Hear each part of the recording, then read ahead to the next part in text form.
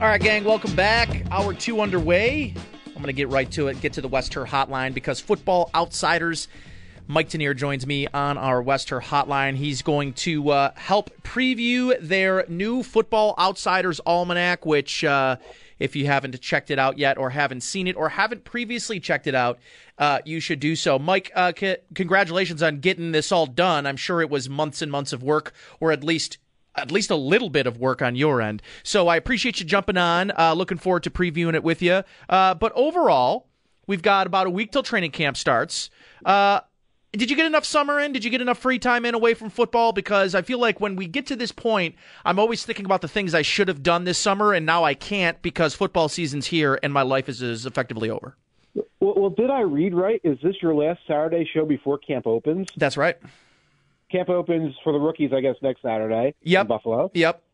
Yeah, and I'll tell you what's happening is we have a family vacation to Europe, the first time we've gone anywhere but Ocean City, New Jersey, in several years. And so I do have that looking forward. But, like, when I hear things like that, I'm in exactly the same space you are. It's like, why didn't I go fishing more? Yeah. Why didn't I go to the beach more? Why didn't I do this more? I'm going to be like watching TV on Sunday night, being like, I got to watch TV on Sunday night because I won't be able to do that in September. So there is a little bit of a panic this time of year. And in case my girlfriend's driving in the car listening to the station, I really wish I would have spent more time with my girlfriend and didn't golf so much this summer. Hope you're hearing that, honey. So you went golfing. I see how it is. Okay. So you have nothing to complain about. No. I got too much golfing. Okay. But yeah, I'm not really a beach goer any longer because I have this. Because of golf, Mike, I have one of the worst tans in America. I have like cadavery white feet. It looks like I've screwed on a dead person's feet. I've got this farmer's tan, and then the worst one is I've got the golf polo collar tan. So it's it's like there's a triangle that goes to mid chest, and then everything else is white, and it's my girlfriend. It's not that I don't want to go to the beach. It's just that she won't go to the beach with me. I don't blame her, and I think if she was listening, she has turned on classic rock by now because that was horrible. She actually nicknamed them the cadaver feet, so that one's on her. It's not on me. So, Mike, let's talk some ball, and obviously the season predictions and everything that's going into this year, and we'll start with the Bills. So inside this great almanac of yours that you and the team over at Football Outsiders came up with, a lot of this will go over what they did the previous year and kind of trying to project using advanced analytics for for this upcoming season. Where did you guys maybe predictably fall with this Bills team as being, is this to you guys and your projections and everything that you guys do to put these projections together?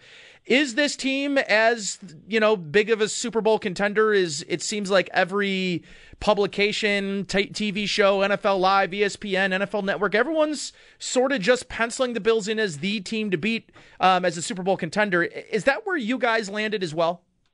Yes.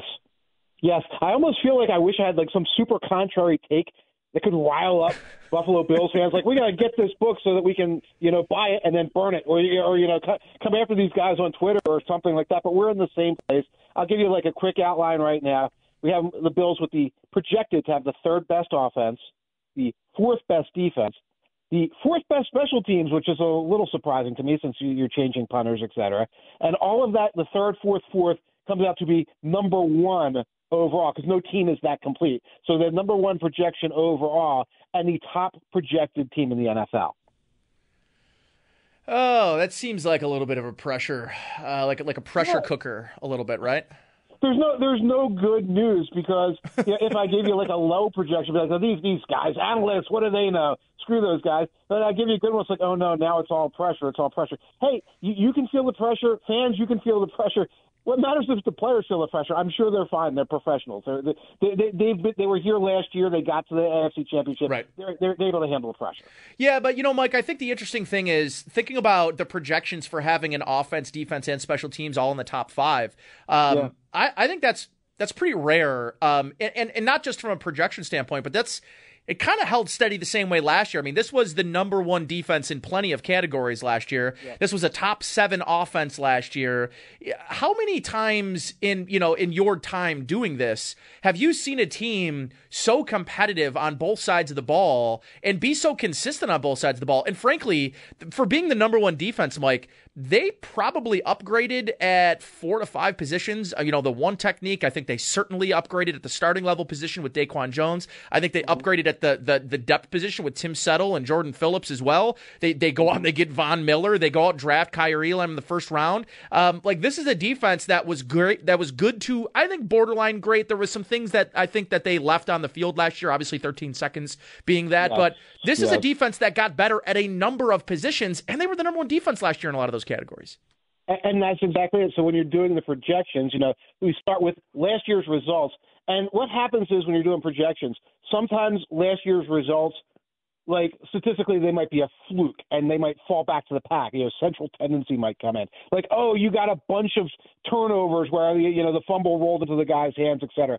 That wasn't the Buffalo defense. Everything the Buffalo defense was good at last year are the kinds of things that are sustainable. Things in terms of coverage, if you keep the same guys in coverage mostly, et cetera. Things in terms of the team pass rush, if you keep most of the same pass rushers and add guys. So you start with last year saying this looked like a sustainable defense. Then you fix your number one problem is, except for the fact that we were short a cornerback, so you bring a cornerback in, and that solves the problem. And even though he's a rookie, he's not being counted on to be the one shutdown go-to guy. You add a Von Miller, so you say, well, is the pass rush that good, or was it like 8 different guys and you're playing the Jets a lot? Well, now you got Von Miller that answers that. So you put those things in. And again, also, part of the projection isn't just the Bills when we talk about ranking, but we talk about other teams. Did other teams make these kind of improvements? And certainly a few did, but the few that did were nowhere near the Bills. So you hold on to guys, you sustain the things you're sustaining, that you get better, and the teams you're facing don't get better. And that's how you wind up staying sort of in the top 5, top 4 in defense. Football Outsiders here. Mike Tanier joining me on the Wester Hotline talking about the new Football Outsiders Almanac, which you can check out. I'll make sure that Mike drops the link here, and then I'll make sure I toss it out on my Twitter as well for people that are interested in grabbing it. Von Miller's the interesting maybe building point here of this conversation, Mike. And, I found it to be a move that maybe somehow a 6-year, $120 million. Now, that isn't the actual contract number. No. That's not what he's going to be paid. But it's nice for the agent and for the player and for headlines to say that, the Bills signed Von Miller to a 6-year, $120 million contract. That's effectively not going to be what the number is. But I do feel, other than the number, there hasn't been a lot of discussion. There hasn't been a lot about talk and hype around the move. And this is a Bills team that for the last 2 years, Brandon Beane has walked up to that podium after the season and said, I really wouldn't expect us to be big players in free agency. It's just not our style. We're gonna responsibly spend. And then, the first opportunity to get a Hall of Fame edge rusher, Brandon Beane took the opportunity to do it. But there hasn't been that talk. I'm wondering where your projections maybe have Von Miller going into this season. Now, seeing him in the playoffs, he really stepped his game up. He had Aaron Donald in the same defensive line, but let's not pretend that this is the same player that was in the 2015 Super Bowl and was an MVP level caliber player. That's not him anymore, but I still think that's okay, Mike. Yeah, and we don't do individual player sack projections. So we don't, we will look and say, okay, it's going to be a top 10 pass rush. It's going to be a top 5 pass rush for the Buffalo Bills, and that's where we're going to put it.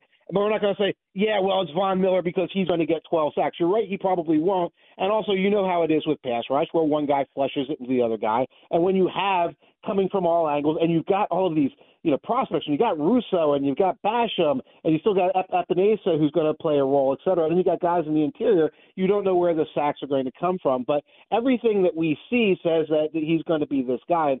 There's a lot to unpack. You're right. There's been no chatter. I think the teams that need chatter from their edge rushers, they're talking about them, and the Bills don't need that. But you did mention the salary, and you know what? The thing is, now's the time. Now's the time to spend for the Bills. Like, I don't even blink at what the number is, et cetera. When you're in that Super Bowl window, in the middle of it, in the midst of it, if you have to pay 2 years down the road, 3 years down the road, you do it. So I'm not worried about that. But the bottom line is it really is going to be a significant upgrade. He's still playing at a very high level, probably as high a level as Chandler Jones is playing, and Raiders fans are acting like they got a 25-sack guy or something like that. It's just that you have the luxury of saying, hey, yeah, on 1st and 10 when we're up by 2 scores, we don't need you out there, Vaughn. We can put up an ace or somebody out there, and we can keep you fresh for 3rd and 10 in the 4th quarter of the Super Bowl.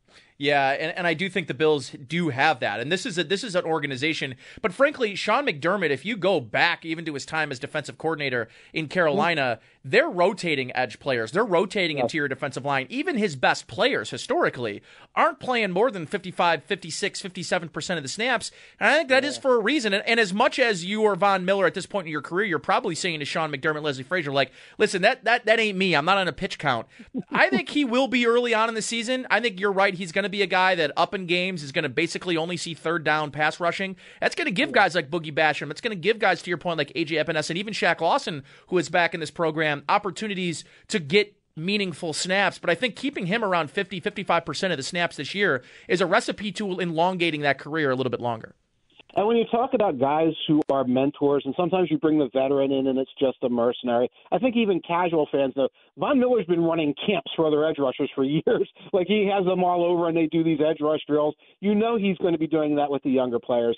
Dan Pompey for The Athletic did a really big feature on Von Miller and all of his goals and all the things he did for young Broncos players over the years. So you're going to get an added thing where this guy's mentality is, I will do tutorials for Boogie. I will do tutorials for Rousseau and teach them some of the secret sauce type things in addition to what he does there. So when you do bring in those rotations, it's a lot of guys who are working together and have kind of been feeding off each other. All right, so what I'm most interested in, and this is the only way that people are going to really spend money on this almanac. So I don't know. Does it handicap for first-time play callers that used to be special teams coaches? Because if it doesn't, Mike, then I don't want it. It handicaps for new coordinator, and not to the level you're saying there, because that's weird. And by the way, if it was handicapping for first-time play callers who used to be special teams coaches, it has to also handicap, for all the things that were going on with the Patriots. Oh, my goodness. Yes. Yeah, because it's not just that, it's Patricia as well, et cetera. So if you're asking about the Patriots, yes, they do. Yeah, they do have the fact that it's a new coordinator in there, but it's just the new coordinator number, not, oh, my God, it's Joe Judge and he hands off on 1st and 2nd down. Sure. And, of course, you've got Ken Dorsey coming in, so you have I believe he's a first-time play caller. But so you do get the same variable. Like, you get a bump. It's like, you lost your offensive coordinator. That's the thing. It is different just from an outside of the projection standpoint, saying, oh, but it's somebody coming in from the system who's kind of been moving up through the ranks, as opposed to this thing that's going on with the New England Patriots. Yeah, and I am sort of like where you guys are projecting the Dolphin and Patriot race in here. Like, Are you guys of the mind that even though the moves of, going out and getting Tyreek Hill, going out and getting, Terron Armstead, like, those are great moves, don't get me wrong, but I am wondering, like, is that enough in a season to overtake the Patriots? And, in your projections right now, are the Patriots still getting that nudge as being the team that's maybe the most favored to be in second place in this division? They're still favored in second place. Both teams are hovering around 500. Both are close. Looking over the Patriots' projection, an average offense, again, we can't really put a Joe Judge variable or a Matt Patricia variable in there. A below-average defense because of all the guys they've lost. Yeah. And outstanding special teams, the second-ranked special teams, and that might be where that little bit of that Patriot special sauce kicks in, sure, where that the 45th guy on the bench or whoever is going to be great at hustling on special teams, so they get that. Miami, we have their defense falling off a little bit, their offense being closer to average because of their additions. One thing about both of those teams, the Dolphins have the second hardest schedule. Yes, they do. Our projections. The Patriots are 10th, and the Buffalo Bills are 11th. And, why is the Dolphins' schedule so much harder? Because they have to play the Bills. Because they have to play the Patriots in particular, where it's a wash when those two play each other, but they get a benefit from playing the Dolphins. And that gives you a sense of, like, where the gap is in terms of quality, particularly between, like, the Dolphins and the Bills right now. Yeah, and that kind of leads me to where you guys are on this New York Jets team, because this is a team, this is an organization that I do think was under a little bit of pressure to hit a home run in the draft. And we're not going to know whether or not it's a true home run for, as Marv Levy used to say, like, by year 3, about a draft class. And no one is as patient as Marv Levy was in 1990. So let's not pretend that anyone is going to get 3 years to actually show what they are as a prospect. But I am wondering overall, like, how much rookie impact can have. And when you're trying to project, that might be easily the hardest thing you have to project, right, is rookie impact. It is. And, for example, one of the things we learned is at wide receiver, the Jets added Garrett Wilson at wide receiver as one of their guys. It's almost like a year two impact. You almost have to, Jamar Chase aside, you almost have to say that guy is only going to be more than just like any guy you would get off the bench. Sure. That happens in his second year, not the first year. And another position where that tends to happen is cornerback, where the rookie cornerback, even if he's a great rookie cornerback, it usually means he stinks for the first 4 games. Oh, my God, now I know what this is about. And then he's pretty good by the last 4 games, and then he's a Pro Bowler in his second season. That could be Sauce Gardner there. So there's a lot of that when you look at the Jets team. And that's different from a projection standpoint analytically from they added dudes. They had a lot of dudes. They had dudes I loved watching in college. One of them has a cool nickname. Let's move them up. So we have around a 7-win projection for this team. They've gotten better at a lot of positions. It's arguable that there's more talent there. But I think people start getting like on a little train, a little snowball with the Jets, and you get like more and more and more excited about this team. And when you look at it, really, you look at how far they had to go last year to be even competent, and you look at what they're trying to project to do. Still a last-place team. Just a last-place team that's more likely to be competitive week in, week out than they were, especially last September and October when they were really a mess. So the other team I'm really interested in kind of knowing about here, we won't give away all of your team profiles, but the Kansas City Chiefs and the Las Vegas Raiders. And I think everyone continues to look at the AFC West and the team, like every single year, that everyone loves the Chargers. It doesn't matter what decade it is. It doesn't matter what year. It doesn't matter who's at the coach, who plays a quarterback. They are always everyone's darling right now, the 16th of July. So let's put that aside for a moment, and let's talk about the Chiefs and how much their numbers were affected from last year to this year based on the loss of Tyreek Hill. You know what? They went from having a historic greatest show on turf, we talk about it for 100 years offense, to a very, very good offense. The Chiefs still have a very high offensive projection right now. They went from a historically comical, I can't believe that they're trying to make the playoffs with this defense, which is what they had at times last year. Sometimes it was pretty good, but sometimes it was historically bad, to just let's call it a rebuilding defense. Okay, so now they have a defense that's probably going to be like in the bottom of the pack, but that's because they have so many young talent. You put it all together, and we have a Kansas City Chiefs team, still a playoff team, but right now they're behind in our projections. Yes, everyone's favorite July 16th contender, the Los Angeles Chargers, because there's no way you can take Tyreek Hill off and replace him with first-round picks, which is great, and say that that's going to be a net positive this year.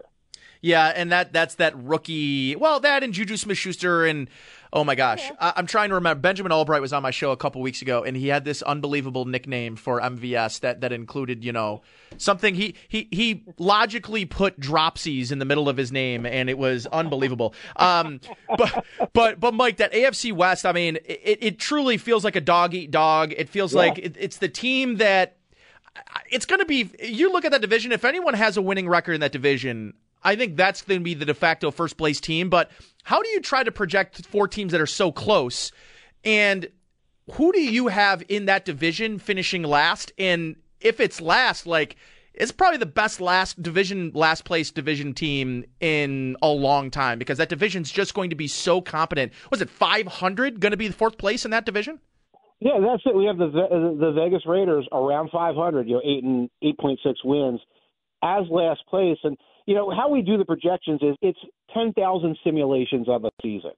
So, we're not sitting there checking boxes by hand and things like that. We run everything through the computer. We run through it a couple thousand times. And then when there's a major trade, we do it again with a different set of guys, et cetera, along the way. So you find out things. For example, the West, they're going to beat each other up. And I don't have their schedules in front of me, but they all kind of have middle-of-the-pack schedules in terms of strength of schedule. The Chargers' schedules actually comes out as pretty easy. So I forget, maybe they have the AFC South. I'm not sure what they have there.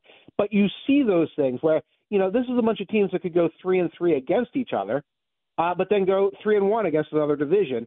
And that's where you get these divisions where, it's not so much everyone's 9-8, 8-9, but, everybody's around 10-7. And then it becomes, first of all, injuries and things like that, but also who got the easy game along the way? Who got the break along the way? Last year it was the Raiders. Last year in December, every time a team had a COVID outbreak, it was right before they faced the Raiders. You know, it was like Al Davis was looking down from heaven, spraying COVID on teams, like doing some crazy stuff. Granted, that's not what you would do from heaven, but you know, it's Al Davis. You might. You might. Yeah, he's where Al Davis is. He's got his own special place, the good place. But yeah. Like that kind of thing happens in those tough divisions. That's what it often boils down to. That's what the AFC West might boil down to, is who got a break in the schedule, or, you know, heaven forbid, we don't hope this, who had an injury rash. So, Mike, tell the folks where they can find the almanac. You know, a link. I'm going to post a link here momentarily, but tell the folks where they can find it, what to expect, and all that good jazz. After we just spent like a half hour talking through it. Well, first of all, you can find it on Amazon. You go Football Outsiders Almanac 2022 and pop it up. It's easier though to go to footballoutsiders.com, and there's a big old link. And click the link, and you'll go there, and you'll have the Amazon link if you want to go through that. You can get it as a PDF if you want to do it that way. You can become an FO Plus subscriber, and then you get like a lot more updates and things throughout the year and access to our exclusive statistical database, so you can do all those things. And when you get the book, again, you can get it PDF, you can get it hard copy. I like a hard copy. You're talking about 500 pages. Looks like the old baseball prospectus used to look, or the Bill James baseball abstract. Nice, thick as a brick book. You can bring it with you anywhere. Full of stats, full of breakdowns, fantasy projections, over-unders. If you're the wagering type, you can go in there and start making your futures bets now, and something for every kind of NFL fan. All right, Mike, I appreciate you, buddy. Enjoy your weekend. Enjoy your family trip coming up, and we'll chat as we get closer to the season. And, preseason football. Can't wait. Yeah, those Bills games are going to be extra exciting with everybody drinking Kool-Aid on the sideline. Can't wait for Matt Barkley and for Case Keenum. You know, like that's what I'm looking forward to. Yeah, you don't even get like some fun rookie. Yeah, you get the Case Keenum experience. The old vets, the wily vets. That's right, my friend.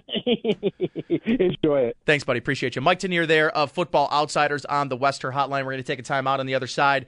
We're going to chat with Paul Hamilton. Don Granado just met with the media, so maybe a couple minutes, but we'll chat with Paul. He just texted me that we're finished, so talk about great timing. We'll have Paul Hamilton coming up next year on WGR.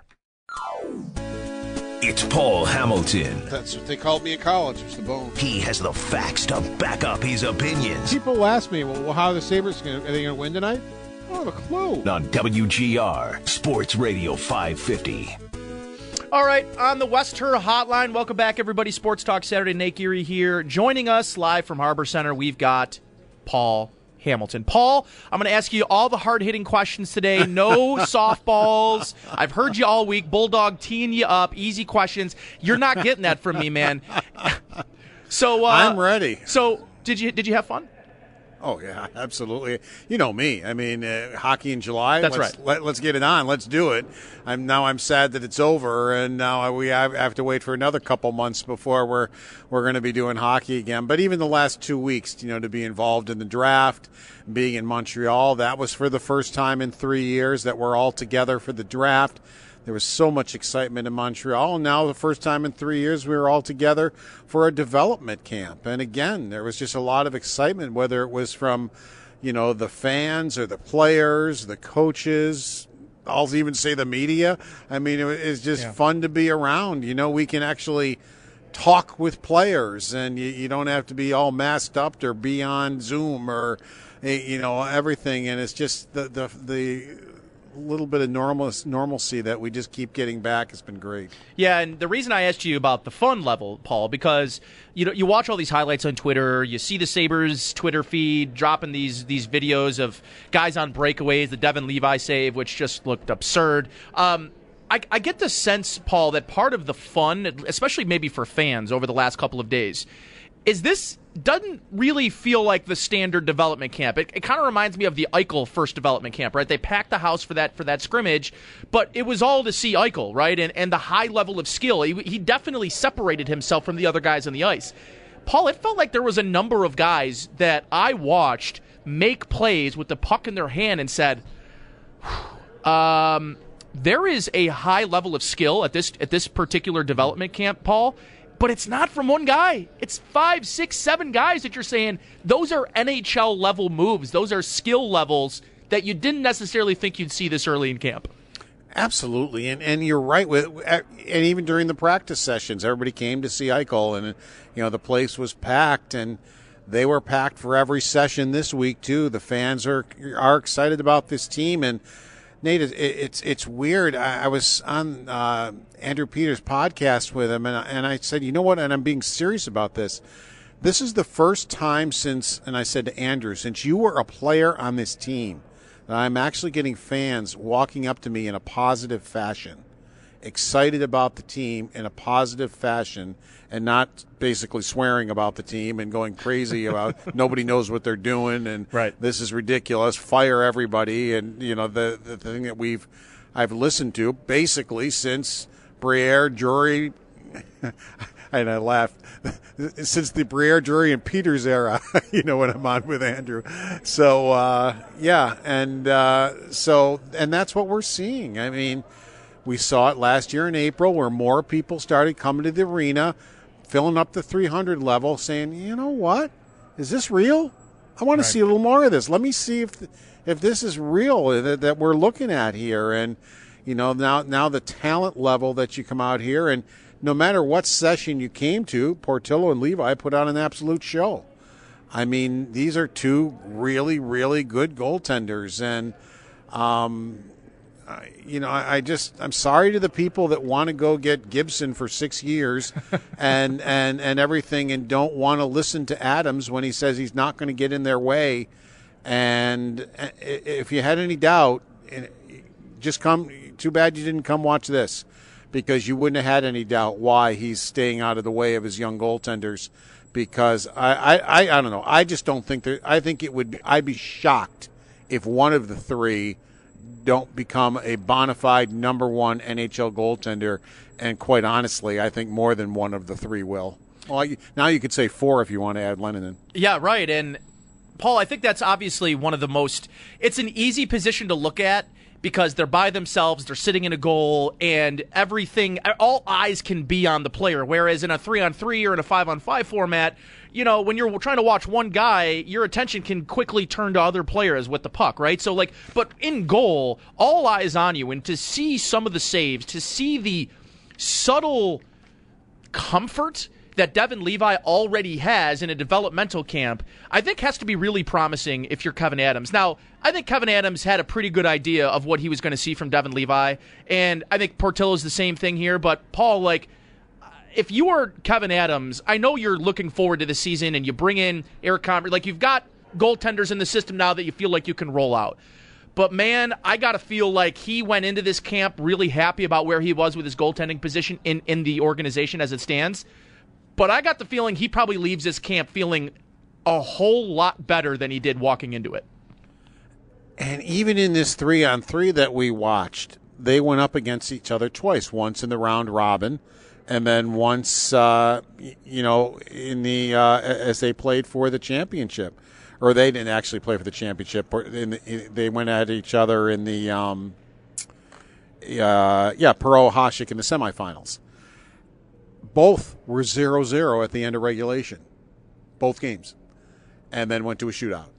So it just showed you when they were head-to-head against each other. Good luck. The competitive juices were flowing, and great saves were being made. Remember, this is 3-on-3, so it wasn't just let's do the left wing lock and the goaltenders will have an easy time. No, they're getting one-timers that they have to get across on. They're getting breakaways. They're getting Jack Quinn coming down the slot. They're getting all this stuff, and you won't see a better save than early on, and I retweeted it out. It might have been Levi's. It was, I think, his first shootout save on Quinn. It was just, Quinn is a great shootout player, and it looked like he had deked Levi right out of his jockstrap. It looked like it was an easy goal. He somehow got back and got the glove on it. I still don't know how. It was just an absolute. It's the best save you're going to see. I mean, it was just a phenomenal save that he made on a guy who is one of the best shootout players you're going to see, and that just got it going. And Portillo winds up winning the whole thing. And if you were going to give an MVP, I was kidding on Twitter. I said, well, when they have the Conn Smythe, I'll give the Rob Ray MVP award for the 3-on-3, and it would have to be Portillo. He won the thing. Wow. he backstopped his team to the championship and won the thing. If you ask, Levi probably had the better saves throughout, but they both were really good. Yeah. I mean, it was I mean, the goaltending in Buffalo, I believe, is in very good hands. Yeah, I mean, listen, let's talk about some guys that are maybe closer to making some level of impact in the NHL. But even before I do that, the quote, right? I mean, you hear Yuri Kulich, the Sabres' 28th overall pick, third first-round pick of this last draft a couple of weeks ago, talk about how he wants to play in the NHL. He expects to play in the NHL this year, Paul. Now, my expectations maybe aren't as high as Kulich has for himself, but if he wanted to set a precedent, if he wanted to set the expectations for not just himself to be in the NHL, but for the organization to expect that he was going to be in the NHL, I don't think he hurt himself this week. And you definitely, and there were some members of the media and myself included, where you thought to yourself, why was he still sitting there at 28 with the talent you saw in this tournament, going against guys his own age, but still. I mean, some of the goals he scored, the hands he has, just the overall package that he has, it's like, wow. This is a good hockey player. Now I see why he's so confident in himself, comparing himself to Pasternak and Matthews, and I'll keep saying I'm fine with. I like the confidence. Me too. And it just to see him out there, and he's not going to make the Sabres this year, but still, I mean, he showed that. Let's say for some reason they absolutely had to have him for whatever reason. I don't think he would embarrass himself if he wound up on the Sabres, but it wouldn't be good for his development right now. He'll probably wind up in junior next year, but just to see a guy like him and what he would be able to do. Ostlund scores the first goal of the tournament. He's in the circle with a huge one-timer. And he scores on that. Of course, Savoy wasn't on the ice because of an injury. But, to see those young guys do that and, just to show that it's not – let's not just talk about Krebs and those guys and Portillo and that group. Peterka, Quinn, there's some other guys here. Rusick, again, I loved him in the playoffs last year. He didn't get a lot of ice time at forward, but yet he still got enough off ice time to score 2 or 3 very big goals for Rochester in those playoff series. And he missed most of the year with a knee injury. Now we're talking about a 6th-round pick who has really turned into a very good prospect and had a couple of goals in this 3-on-3. And watching him all throughout the week, they've got a prospect here. They got a guy who I think can make an impact on the Sabres, not next year, but at some point. It's not just the name guys that are good. They've got some other guys that they've drafted in other rounds that are. Josh Bloom is another one. Yep. That's very good. From Saginaw, yeah. Yeah, I mean, and he had a good week sitting here. Unfortunately, we weren't able to see Nadeau. He was injured, but the improvement that he's made in just a year, since he's been drafted, has been just staggering. And, these are guys that are a little bit further down in the draft. Right. So it's just great to see. And again, that's been a lot of the problem the last couple of years. I mean, all right, yeah, you got Eichel, and you hit on some of your number 1 picks, not named Nylander, but you got to hit on some other ones. Yeah. You can't just go 0 for the draft once you get past your first-round pick. I mean, that year, that 1 year, they had 3 second-round picks. Nothing. And you can't build a team that way if you're missing on that many picks. And, Paul, I think there's going to be NHL teams that look back at the 2021 draft and say, well, what could have been? We didn't have enough information. We had guys that didn't play in a season, and that year of development is a huge thing. But I think you look at the Sabres. I mean, how about 1, 2, 3, 4, 5, 6, 7, 8, 9, 10, 11 picks in that 2021 draft. And you're looking down the lineup. You're looking at the 3rd round. You're looking at Bloom. You're looking at Nadeau. You're looking at some of these names, and you're saying to yourself, this doesn't even count the guys that they've got in Russia, right? Their 2 second-round picks, the Pelpapov and Kizikov. This is an organization that might look at the 2021 draft and talk about it a few years down the line on how it moved this organization forward. And I don't know that there's going to be a lot of organizations that can say the same thing about that draft. Let me bring up another name, Tyson Kozak. Michael Pekka was talking about him yesterday. He goes, I'll be honest with you, I didn't know anything about Michael Kozak or Tyson Kozak when he showed up here. Nothing. He said, and I've sat here and watched him this week. He goes, it's amazing. He goes, he looks to me like a first or a second or third round pick. He goes, he doesn't look like a guy who was a lower round pick. He goes, the maturity that he shows and the talent that he has and the way he's come along. I mean, just another guy who had just a good camp, scored a goal today, and just another name from that you don't normally hear about that, has a chance with the Sabres or maybe another organization, down the line that is showing, well, maybe he should have been drafted higher. Paul, the two guys I kind of wanted to end our conversation around were Jack Quinn and J.J. Peterka, two guys from the 2020 draft in the first and second round. And, hearing Michael Pekka talk about J.J. Peterka the way that he did, I guess isn't necessarily a surprise, especially if you've been following Peterka, especially his last year in Rochester. And obviously Quinn kind of had the early start to the season, an injury here in Buffalo, gets his first NHL goal here in Buffalo, but then kind of struggled in the playoffs a little bit. But, man, when you watched Quinn and Peterka out there in any highlight, they looked like they were sort of far and away, pulling away talent-wise, like almost like this should probably be their last development camp. Like, both guys look poised and ready to take the step at the next level. What have you seen this week that maybe gives you the confidence that each of those guys are going to be mainstays in this lineup next year? Oh, they're head and shoulders above the other guys that are here, but they should be. So they basically were fulfilling the role that they should have fulfilled as you see them. Unfortunately, as you look at the Sabres, I don't see room right now for both of them. I only see room for one of them. Only because there's room for both of them if you want to stick one out there with Girgensons and Oposo, but and I'm not insulting those two teams, but when you're a top six talented goal-scoring guy, that's not the line I think you should be on. The energy line. I think you should be in the top six. So I would see one making the team, maybe one going back, and if you get an injury in your top six, you bring them right back and put them in your lineup that way. You talked about Michael Pekka talking about Peterka, and his comment was he has no idea how good he is. None. He said he doesn't have a clue how good he is and how good he's going to be. And that's, that's kind of cool to hear that too, that, it's not an arrogant guy, it's not an entitled guy, which we had a lot of those for the past X amount of years around here that, just thought that they were it and they were entitled and everything, and that didn't quite work out here in Buffalo.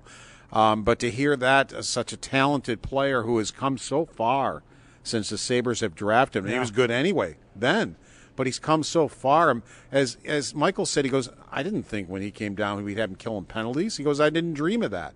He goes, guess what? He was killing penalties by the end of the year. He goes, that's a trust that we had in him. He goes, that's the work that he put in to being a better hockey player. And so when you hear things like that a really talented hockey player is probably going to score goals in the National Hockey League, doesn't even know how good he is. I mean, that just goes to show you right there. Like I said, Paul, no softballs, and I'm going to end it on a tough one here. If you're looking at the two right now, Quinn and Peterka, and what you say, I think is actually right. Like, I don't think to set up J.J. Peterka or Jack Quinn in their first full season in the NHL on the fourth line with Girgensons, with Oposo, that's not exactly going to set either guy up for success. So if one guy starts the year here in Buffalo, which of those two do you believe it is, based on what you've seen? I think it's Quinn. I have some lines in my head.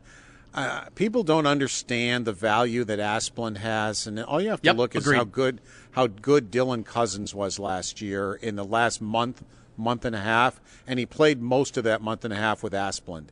And Asplund really had a tough middle of the season. He wasn't himself. He wasn't that two-way player. He was giving the puck away a lot. And then he actually said he started doing the things that Oposo did, coming to the rink, going through watching what he does, and he became Asplund again, and he made Cousins a better player. So people who think, well, just take Asplund out of the lineup, no, that's not a good idea.